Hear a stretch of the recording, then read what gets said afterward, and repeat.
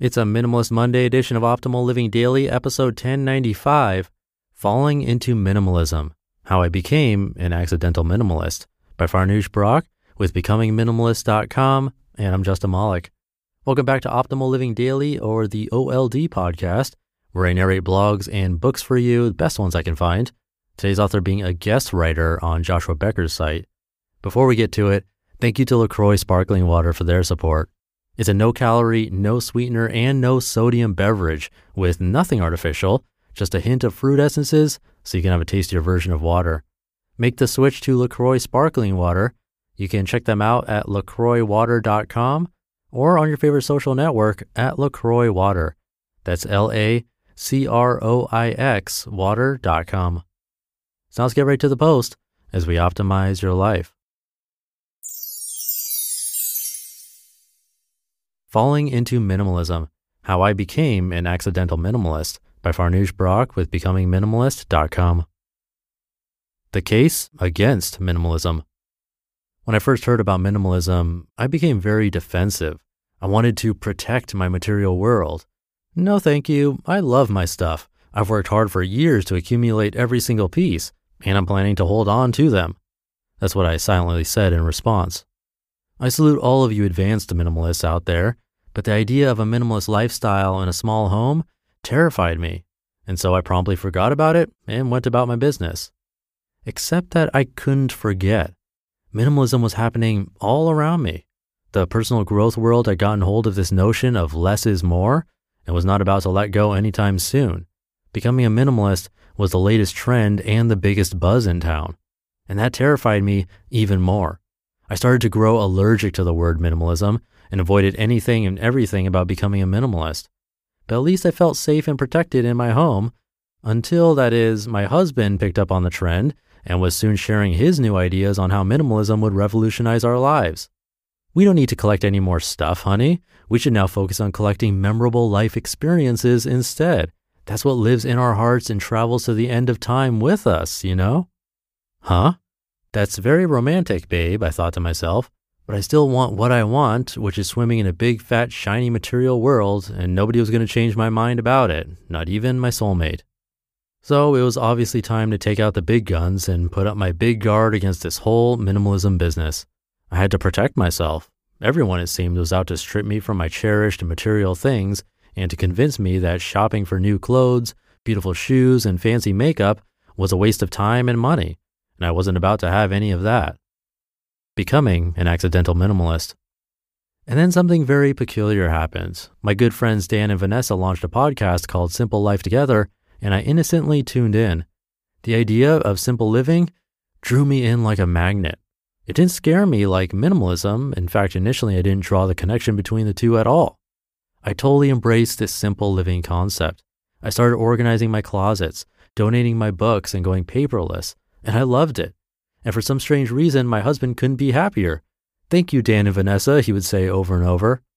Then a few months later, I was vacationing in Chile, and naturally, we went shopping. Or maybe I persuaded my hubby to take me shopping, I can't remember which.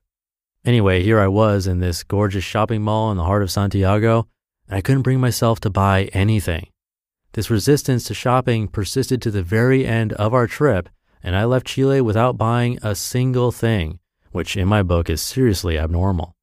But I comforted myself. I was saving up for Istanbul, I reasoned, which was going to be my big shopping spree of the decade.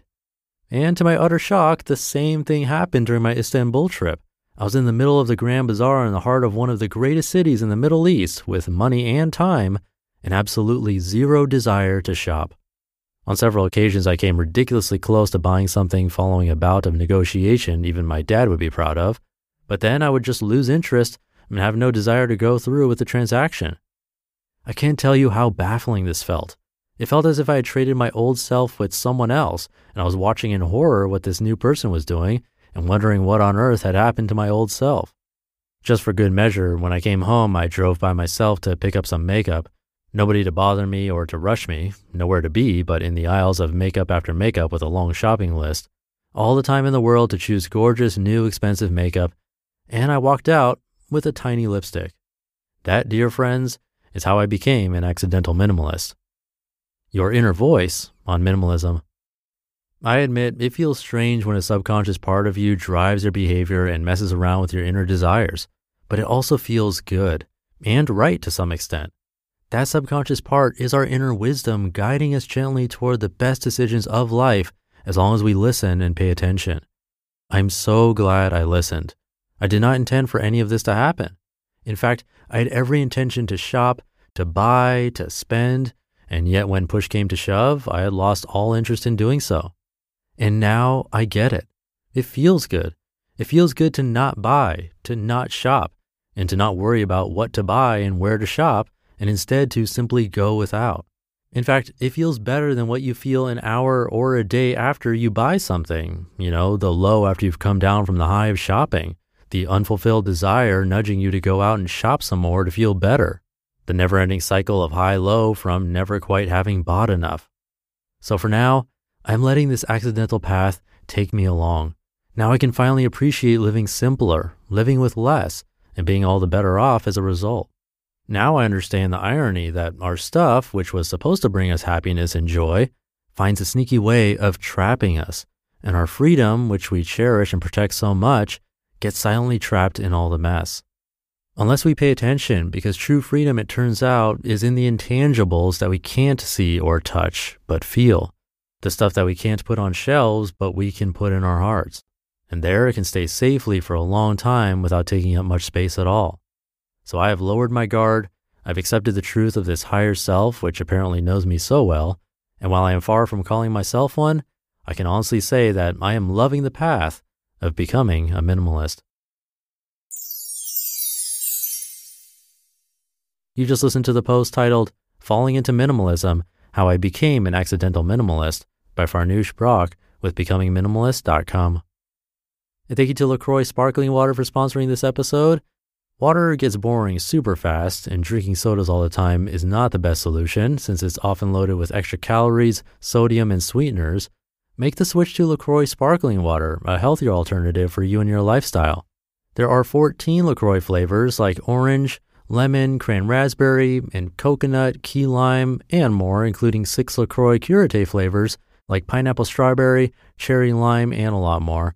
They're certified kosher, gluten-free, vegan, and non-GMO, and as I mentioned, no calories, sweeteners, or sodium, nothing artificial actually.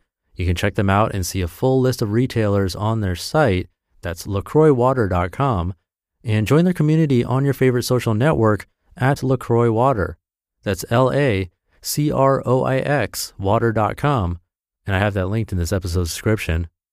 And I'll keep this Monday episode minimal for you today. So with that, have a great rest of your day and start to your new week. And I'll see you in the Tuesday show tomorrow, where your optimal life awaits.